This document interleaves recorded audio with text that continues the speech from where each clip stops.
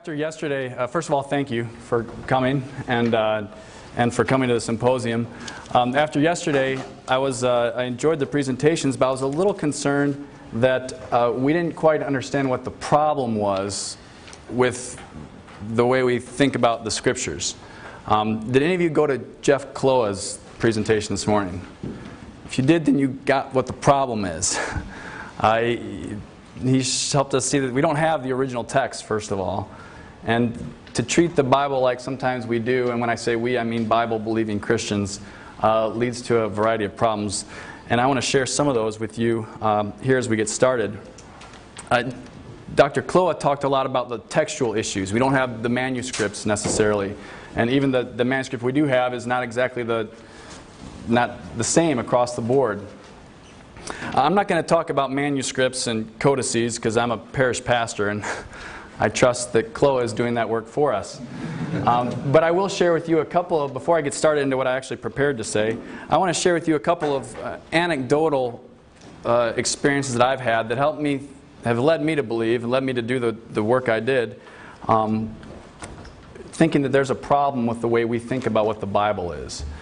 I want to tell you first of all, and this will be a little bit, like I said, very anecdotal, but I tell stories when I preach sometimes, so that's kind of where I'm at. There's a guy named Kevin in Nebraska. I went to Concordia Seward. Kevin was a big donor to the athletic program. He donated most of the weights in the weight room. Really great guy. He was always down there when we were there. I was on the basketball team, and he was always very supportive of us. But no one really knew how Kevin got connected to the Concordia. I met him, I ran into him at a gathering the spring, I think, of my 4th year. And we started talking, and came to realize he got connected to Concordia because he used to be a Lutheran school teacher. His parents were Lutheran school teachers. And so I asked, well, where are you teaching at? And he said, well, I'm not doing that anymore. I said, well, why not? And he said, well, God betrayed me. And I thought, well, I'm studying a pre-sim student. Well, how did God betray you? And he said, God spoke to me in Jeremiah chapter 29, verse 11. And here's what he said. For I know the plans I have for you, declares the Lord, plans for wholeness and not for evil, to give you a future and a hope. And he told us about the hope God gave him. She was very cute. And this hope was God's fulfillment of His promise in Jeremiah 29:11 to him. And then this hope cheated on him. And this hope left him. And he read that as God going back on His promise. And he left the church. Now, I don't know where Kevin is at today, but I think there's a problem with the way he was thinking about what this book is. A second anecdote. I've got a DCO at our church, a Director of Christian Outreach, for about 4 more days. She just took a call, and Sunday's her last day. She's big on helping our congregation reach out. She's done an outstanding job. And she ordered a curriculum to help teach our people how to share their faith. And it came in the mail one day when she wasn't there, and I'm not in the habit of opening up her mail. But when it's not addressed to anybody, we don't have a secretary, so I open the mail. And I saw this, she ordered this curriculum called Share Jesus Without Fear. And I thought, well, I'll see what's she going to teach our people about reaching out. And I turned to the table of contents, and there's a chapter called The Power of Scripture. And I thought, well, I'm kind of interested in the Bible. Let's see what this book says about the power of Scripture. It goes on to give kind of the directions. Here's how you witness. What you got to do is you got to have a Bible, and you highlight a couple of key passages. And then what you need to do is you need to go to your unbelieving friend, and you give them the Bible, and you have them read it. It's really important that they're the ones who read it. And then I quoted this on your handout. It's number 7 on the discussion questions. Here's what it says after it tells you to hand the Bible to the non-believer. Your only job is to turn pages and to stay out of God's way. The Holy Spirit will help your friend understand more from a simple reading of a verse than any explanation or sermon you could have preached. I read that and I thought, I'm not sure that's the way the Bible's supposed to be used. I share those with you because I did my doctoral work on the theology of Scripture, and largely I did it because I was not comfortable with the way I conceived of the Scriptures. I saw a lot of fundamentalism in the way I approached these questions and the way I tried to defend what I believed, and I wasn't very comfortable about it, and that led me to look a lot more closely at why we say what we say about the Scriptures. With that kind of as introduction, I'll get to what I actually prepared to say to you today. And I'm going to share a couple of quotes to get started here. When a student asked him near the end of his life to share the most important thought ever to pass through his mind, Karl Barth said this, "Jesus loves me, this I know, for the Bible tells me so." In a sermon preached in 1545, Luther said this, "Holy Scripture is the garment which our Lord Christ has put on and in which He lets Himself be seen and found." In his writing against the Valentinians at the end of the 2nd century, Irenaeus said the Scriptures were like a mosaic image of the King. Every passage is a piece of the mosaic to give us this image of this King. At the beginning of the 2nd century, the Philadelphians questioned whether or not Christ could be found in the Old Testament. Ignatius said this, "To my mind, it is Jesus Christ who is the original documents. The inviolable archives are His cross and death and His resurrection and the faith that came by Him." These statements, all made in very different contexts, reflect a fundamental Christian conviction about the writings we call Holy Scripture. And we could summarize this conviction by saying, Christ is the center of the Scriptures. Now I was asked here today to talk about what exactly we mean when we say Christ is the center of the Scriptures. And I want to start out by pointing out that when we say Christ is the center of the Scriptures, we're not just talking about what the Scriptures are about. That's part of it. But even more, the statement that Christ is the center of the Scriptures reflects a certain conception of what we think this book is. A certain way of thinking about what is the Bible and what is it for. And my reason for thinking this is an important thing to consider is that this whole symposium has been about interpreting the Scriptures, right? I'm talking about how do we interpret it theologically, how do we interpret it in a community. Standing behind this, I believe, is a prior question, and that is, well, what are these writings we're interpreting? What are the Scriptures? And along with that, what are they for? And so to help us reflect on this, that's what I want to think about here with you this afternoon. So I want you to think about with me, what is the Bible? What are these writings before we get to reading them as Scripture? And to do this, I've divided the presentation basically into two parts. In the first part, we're going to take a look at how Christians have conceived of the Scriptures in modern times. And I will argue that there have been basically two ways of thinking about the Scriptures in modern times. And we're going to pay specific attention to how Christ fits in to these conceptions. I want to let you know from the outset that I'm going to be critical of both modern ways of thinking about the Bible. I'm not going to be critical of the Scriptures themselves. That's a really important distinction. But I'm going to be critical of how we think about these writings. After we've looked at the two modern ways of doing this, we're going to spend some time thinking about a third way of conceiving of these Scriptures. And hopefully we'll have some time to talk after that. My hope is to convince you that this third conception is more consistent with the biblical narrative, more in keeping with the theology of the Reformation, and more reflective of the fundamental Christian conviction that Christ is the center of the Scriptures. And so let's begin by looking at the two modern ways we've thought of what this book is. The first I'll refer to as the critical conception. You probably know where this is going.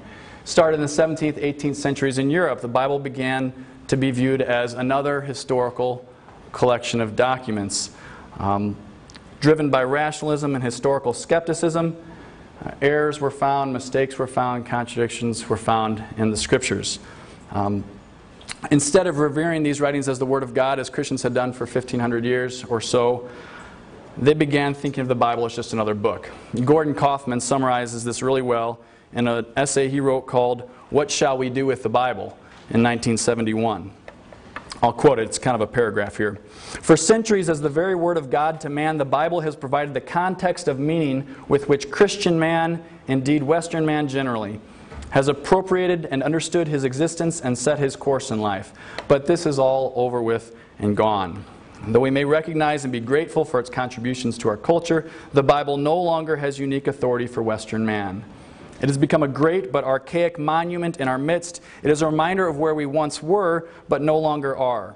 It contains glorious literature, important historical documents, exalted ethical teachings, but it is no longer the Word of God, if there is a God, to man. There's a wide range of conclusions that people draw who conceive of the Bible as this historical document with its concurrent flaws and mistakes. But the one piece of agreement is that it's not the Word of God anymore. One of the modern conceptions. So how does Christ fit into this conception of what the Bible is? Oftentimes, the Scriptures are set against Christ. I've got a quote from Karl Broughton on your handout. He says this: "The ultimate authority of Christian theology is not the biblical canon as such, but the gospel of Jesus Christ, to which the Scriptures bear witness. Jesus Christ himself is the Lord of the Scriptures, the source and scope of its authority." And so here's how holders of the critical conception think about Christ. The Scriptures bear witness to Christ. They might lead to an encounter with Christ, but make no mistake, Christ is the Word, not these writings. Now, the problem with this conception, way of thinking about what the Scriptures are, is that the image they portray of Christ, if the Scriptures are flawed and fallible and mistaken like any other document, the image they portray of Christ starts to get kind of fuzzy. All right, so did he walk on the water? Probably not. Did he turn water into wine? Unfortunately, probably not. Did he die for our sins? Maybe. Did he actually rise from the dead? It's hard to say. When you carry this way of thinking about the Scriptures to its logical conclusion, and Van Austen Harvey points out that frequently it's not carried to its logical conclusion, but when it is, you're left with the version of the gospel that Robert Funk gives us. And I'll quote Robert Funk's version of the gospel. "We no longer believe that Jesus was born of Mary without the benefit of male sperm. We no longer think of him literally as performing miracles like walking on the water or stilling the storm.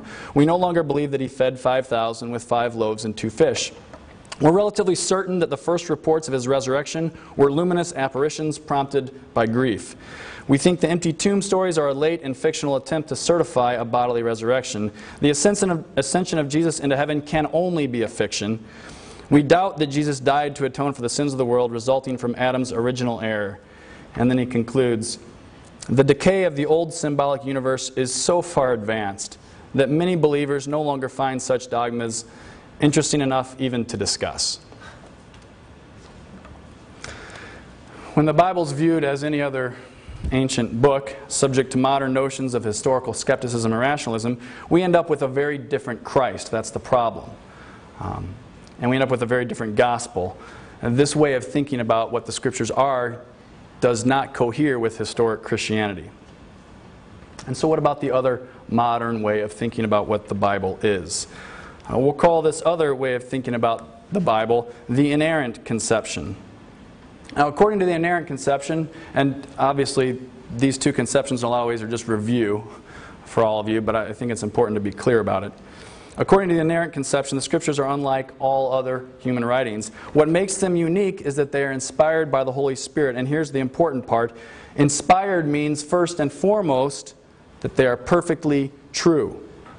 Every single word, every single letter is equally inspired, equally inerrant. And this is grounded on passages that we've talked about already several times. 2 Timothy 3:16, 2 Peter 1:21. This is what the Bible is. It's inspired, and inspired means perfect. Now, Christians, since the beginning, believed the Bible was the Word of God, and therefore uniquely authoritative and true.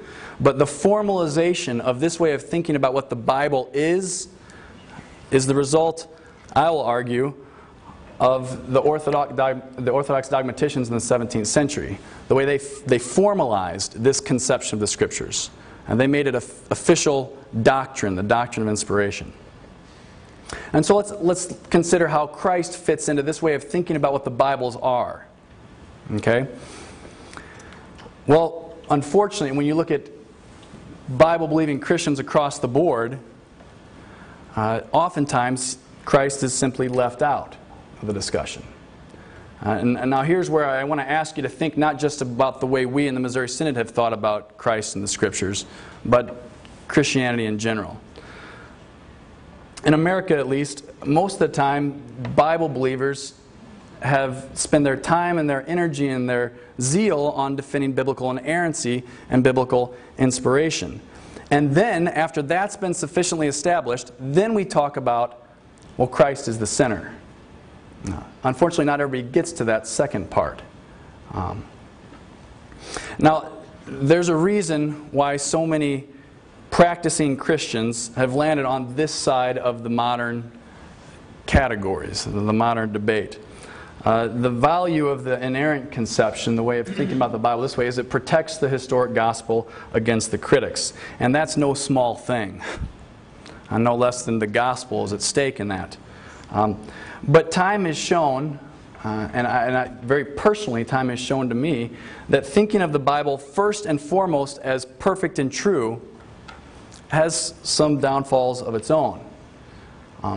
As Fransman put, if you read the article that Fransman wrote in the Concordia Journal this spring, he described that defenders of biblical inerrancy tend to behave like a society for the preservation of the perfect arrow, where the prime point of discussion and the most important thing to talk about is biblical inerrancy. Too often, especially among non-Lutheran Bible believers, Christ crucified becomes one more thing that God has revealed in His perfect book. And it doesn't take a great list of descriptions to identify the legalism and the fundamentalism and the terribly selective acontextual interpretation that results from that. My two anecdotes at the beginning are, especially the first one from Jeremiah 29, is unfortunately not rare. Now, in recent decades, theologians from a variety of denominations and traditions, including the Lutheran Church Missouri Synod, have noticed problems with both modern conceptions. A lot of people recognize problems with the critical conception. No less than Karl Broughton and Robert Jensen write this: "The historical critical method was originally devised and welcomed as the great emancipator of the Bible from ecclesiastical dogma and blind faith. Some practitioners of the method now sense that the Bible may have meanwhile become its victim." It's true. The Pope, no less than the Pope, before he was the Pope, back when he was Ratzinger, he said this: "To speak of the crisis of the historical critical method today is practically a truism. This despite the fact that it had gotten off to so optimistic a start." Gerhard Meyer's book, The End of the Historical Critical Method, shows pretty convincingly that there's problems with that way of thinking about what the Bible is. But what about the inerrant conception? What are the problems with that? Well, at its foundation, the problem is that Jesus is not at its foundation. Robert Preuss was onto this in his book, Doctrine of Inspiration. Robert Preuss is one of the great defenders of the Orthodox theology of Scripture, but he admits this near the end of his book. Yes, the power, I've got this quote on your sheet too, I think. "Yes, the powerful emphasis of a Luther upon the centrality of justification is wanting in some of the theological literature of the 17th century. It's true that their treatment of the sola scriptura is more detached from the article of justification than it might have been." He's being kind of gracious there, in my opinion. They talked about Scripture without talking about Christ from the very beginning. And Robert Preuss notes that's a problem. In other words, Christ is not at the center. Hermann Zasse saw something similar. If you were in Chloe's thing, you heard some quotes from Hermann Zasse.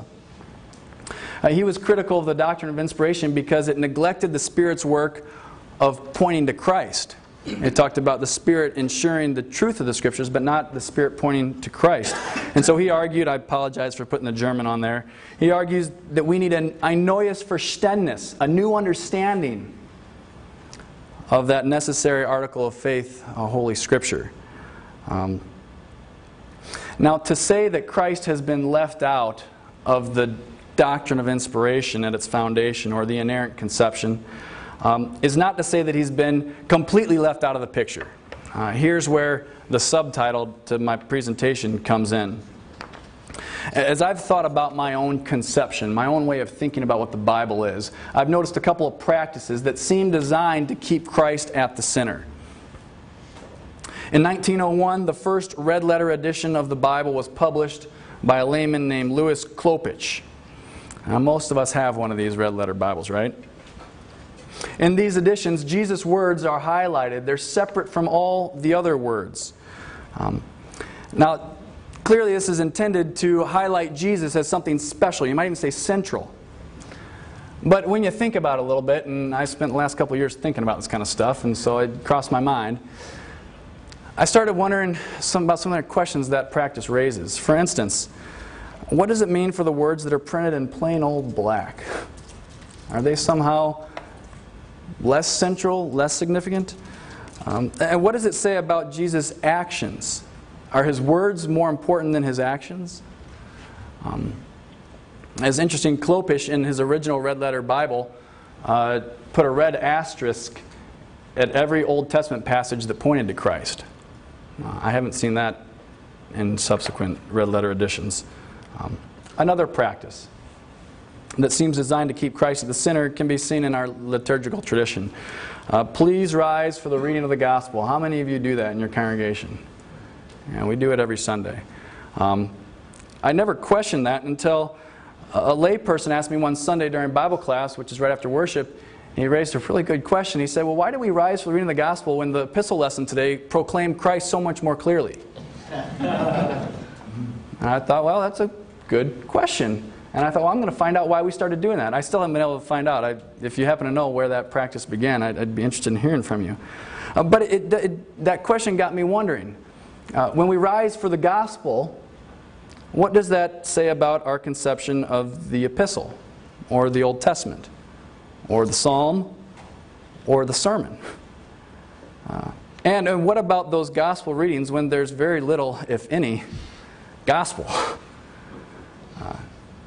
Now, I don't raise these things to start about debate about whether we should continue printing red letter Bibles or rising for the reading of the gospel, although I do think about it every time I have our congregation stand for the gospel. We could have probably an interesting conversation about these things. But my point is that these practices don't solve the problem. They offer some, albeit unclear, sense that Christ is central to the Scriptures, but they don't help us conceive of the Bible, what it is and what it is for, in a way that is grounded on Christ and His death and His resurrection and His return. And they're more like folk remedies than substantive solutions. What is needed, I contend, is a different way of thinking about what the Bible is and what it is for. When asked, what is the Bible? Our answer must be grounded in and flow from the gospel of Christ crucified, not set against it. Our answer also, however, must affirm the truthfulness and the reliability of the Scriptures without relegating the gospel to one more revealed perfect truth that God has given us in His perfect book. What we need is a conception of the Scriptures so that when we think about and when we talk about and when we read and when we study the Bible, even our youngest children, even my 2-year-old, August, should know that Christ is the center of the Scriptures. And so we need to have a different way of thinking about what these important writings are. The remainder of this presentation, now I'm going to move on to the second part, is my suggestion for how we think about what the Scriptures are and what they're for. And I'm going to call it a cruciform conception of the Scriptures. And the cruciform conception of the Scriptures begins with this logic. If the Bible is the Word of God, and if Jesus is also the Word of God, then before we think about the Bible, we should spend some time thinking about the Word of God. Walter Rares was onto this. He wrote an essay back in '54 in the CTM called "The Word in the Word." We need to talk about the Word before we talk about the Scriptures. And when we take a closer look at the Word in the biblical narrative, we see that the Word encompasses much more than just the biblical writings. Long before there was a written Word, God was speaking through His prophets and His apostles. Long before there were prophets or apostles, there was an eternal Word through whom all things were created and for whom all things were created. The God of the biblical narrative is from beginning to end, from Genesis to Revelation, a God of Word, to quote Telford Work. Now, as we look at this speaking of the God of Word, we notice that God does not normally speak directly from His own mouth. He does occasionally, but that's not usually how He does that. Most of the time in the biblical narrative, God speaks to His creatures by speaking through His creatures. The Old Testament concept for this is the prophet. Throughout the Old Testament, God sends prophets to speak in His name, and He gives them His Word and His Spirit so that they can do this important work. Now, the Word of God that He speaks is unlike any word that human beings speak. It's as much as and more as our words. It does things. It does powerful things. Isaiah 55, God accomplishes His will through His Word, and His will is usually one of two things in the Old Testament. Sometimes God speaks His Word to condemn and destroy. Once I started doing this work, it struck me how many times in the Old Testament, when you hear Word of God, you hear this kind of destruction language. A couple of them. Jeremiah 23:29, "Is not my word like fire, declares the Lord, and like a hammer that breaks the rock in pieces?" Hosea 6:5, "Therefore I have hewn them by the prophets, I have slain them by the words of my mouth." Luther described this Word of God as the thunderbolt of God. But God also uses His Word to do another thing, and that is to give life. He used His Word in Genesis 1 to give life to all creatures. In Ezekiel 37, He gave life to a valley full of dead bones through His Word, the Word spoken by the prophet, in the power of the Spirit, in Ezekiel 37. Isaiah 40, God sends the prophet to speak comfort to His people. We could summarize God's speaking in the Old Testament by saying that God uses His Word to destroy and rebuild, to condemn and heal, to kill and make alive. Now, it's in this theological context that John identifies Jesus as the Word made flesh, as the Word of God in person. Jesus Himself did what the prophets had been doing for centuries. Jesus was sent by the Father to speak His living and active Word. Like the prophets, Jesus called the people to repent and to turn back to God.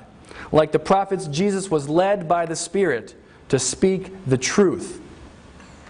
But Jesus was not just any other prophet. Unlike the prophets, Jesus Himself forgave sins. Unlike the prophets who were only led by the Spirit, Jesus was conceived by the Spirit, anointed by the Spirit. He bore the Spirit. He gave the Spirit. Unlike the prophets, Jesus claimed to be one with the Father from all eternity. He claimed to be the prophet, the divine spokesperson, the Word of God Himself. Now, as the narrative goes, some believed His Word, the Word from the Word, and they believed. They received life, they received forgiveness, they received salvation. Others rejected Him and put Him to death on the cross. Here is what makes this conception of the Word of God and also this conception of the Scriptures cruciform. Jesus, the personal Word of God, was crucified for what He said. He claimed to forgive sins. He claimed to be God. He claimed to be before Abraham. And John 19:7 shows us that it was this claim that led Him to be crucified. Now, if Jesus had remained in the grave, his claim to be God would have been dismissed. His promises of forgiveness and salvation would have been proved false. This would make us, as 1 Corinthians 15 says, the most pitiful group of people. You guys would be even more pitiful because you paid to be here. It would make us the most pitiful group of people on earth if Christ had remained in the grave. But, Paul continues, Jesus rose. Now here is the only foundation for the Christian faith and the most solid grounds from which we should be thinking about what the Scriptures are. In His resurrection from the dead, Jesus was vindicated by the Father for everything that He did and said. This includes what He said about the Old Testament writings, that they cannot be broken, that they testify to Him. It includes what He said about His apostles, what they would do, that all people would believe in them through their word, that they would teach everything He commanded them, that they would be led by His Spirit of truth. The Christian faith, Paul says in 1 Corinthians 15, and for our purposes the Christian theology of Scripture stands or falls with Jesus' resurrection from the dead. And John 2:22 is very instructive here. In John 2, we hear about Jesus' cleansing of the temple. And Jesus said this in verse 19, "Destroy this temple, and in 3 days I will raise it up." Now at the time, we know they thought He was talking about the building. But after the resurrection, they understood what Jesus was talking about. Here's what John says in John 2:22. "When therefore He was raised from the dead, His disciples remembered that He had said this, and they believed the Scripture and the word that Jesus had spoken." Did you catch that? After the resurrection, they believed Jesus' word and the Scripture. It's because He rose from the dead that they believed Him and these writings were the Word of God. At this point, I want to say just a word about how the inerrant conception has typically defended the truth of the Scriptures. Because as I said earlier, we need a conception of the Scriptures that affirms that it's reliable and true, but at the same time is not treating the gospel as some piece of information that's been revealed. Now the problem with the inerrant conception is not that it defends biblical truthfulness or reliability. The problem is how it makes its case.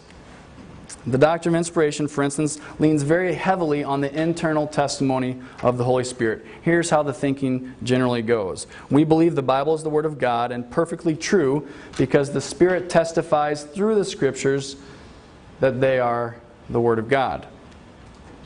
And once again, Robert Preuss saw a problem with this way of thinking about this. Listen to what he says once again in the Doctrine of Inspiration.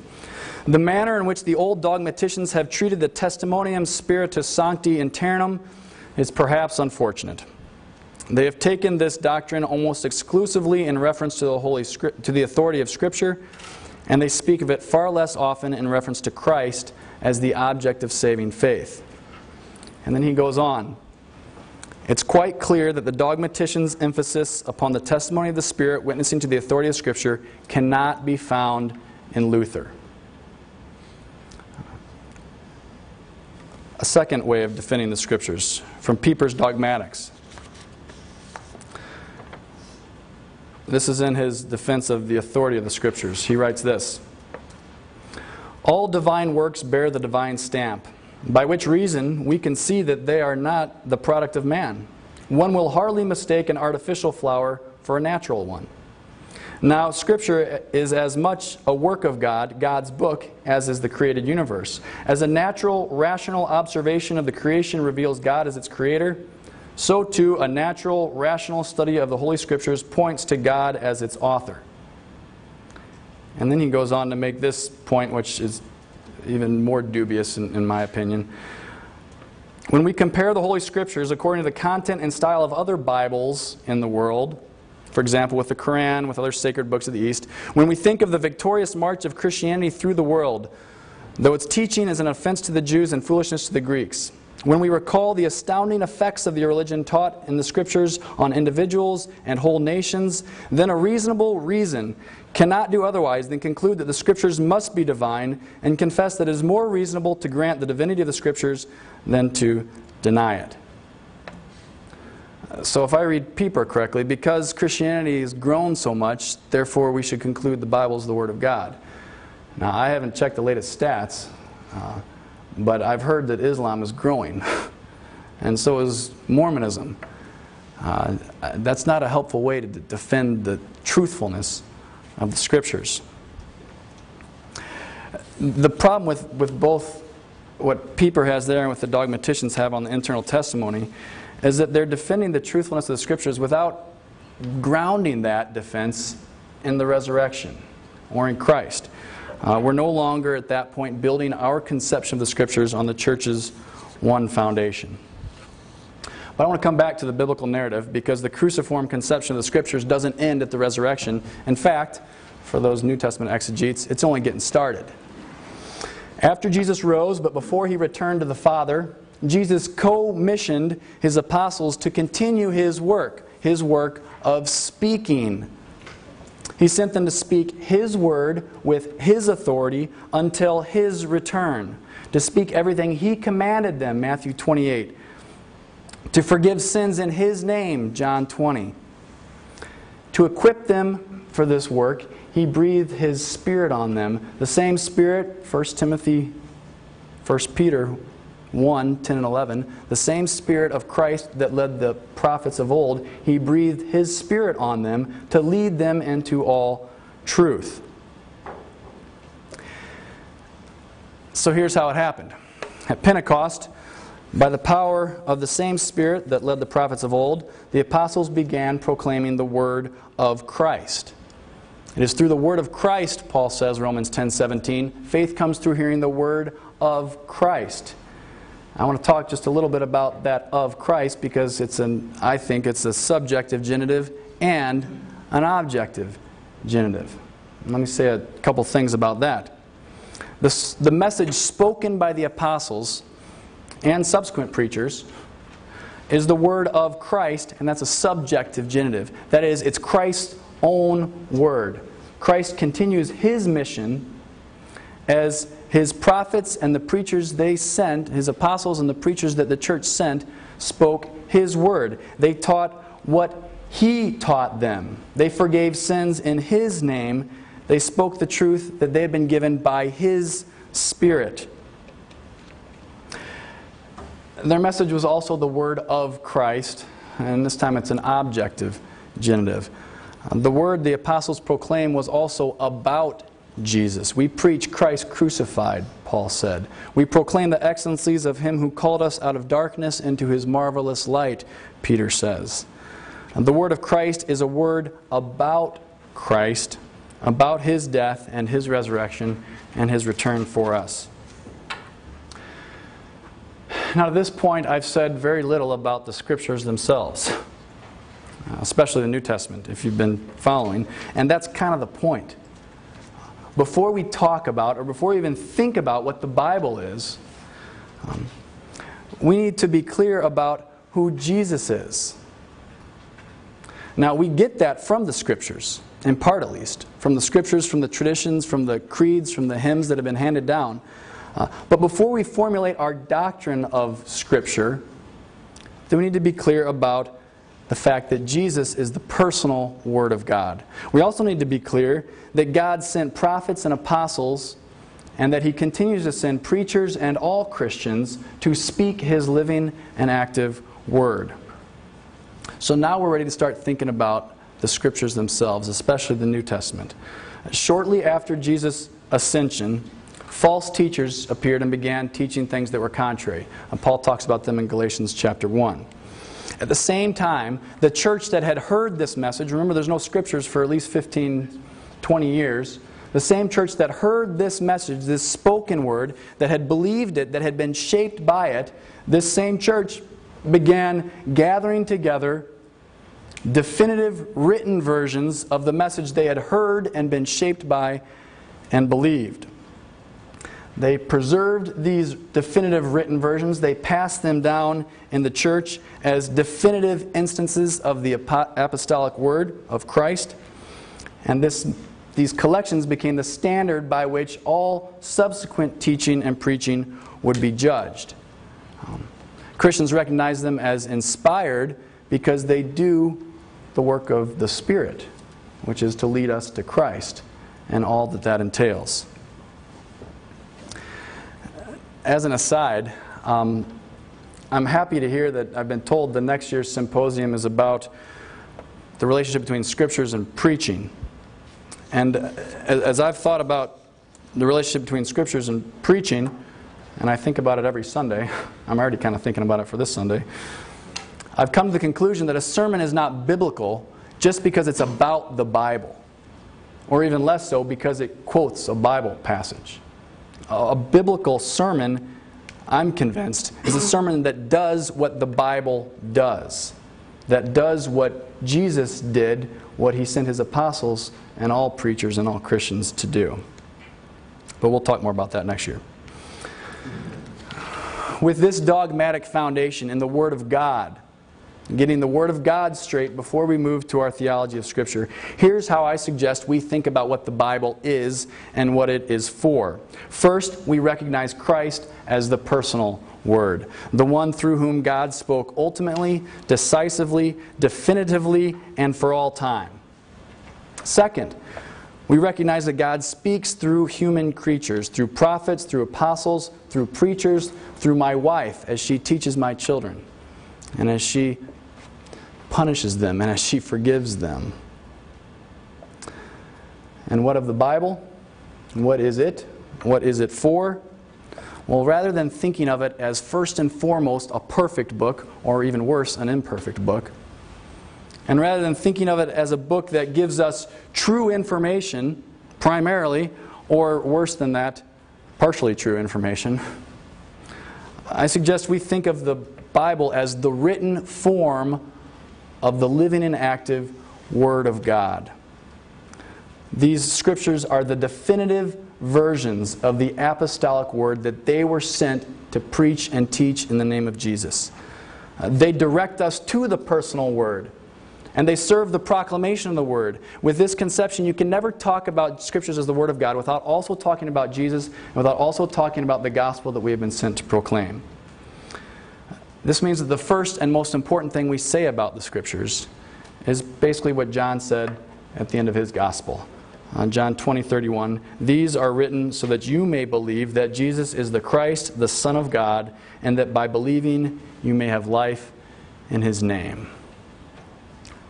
Or in other words, Christ is the center of the Scriptures. Thank you.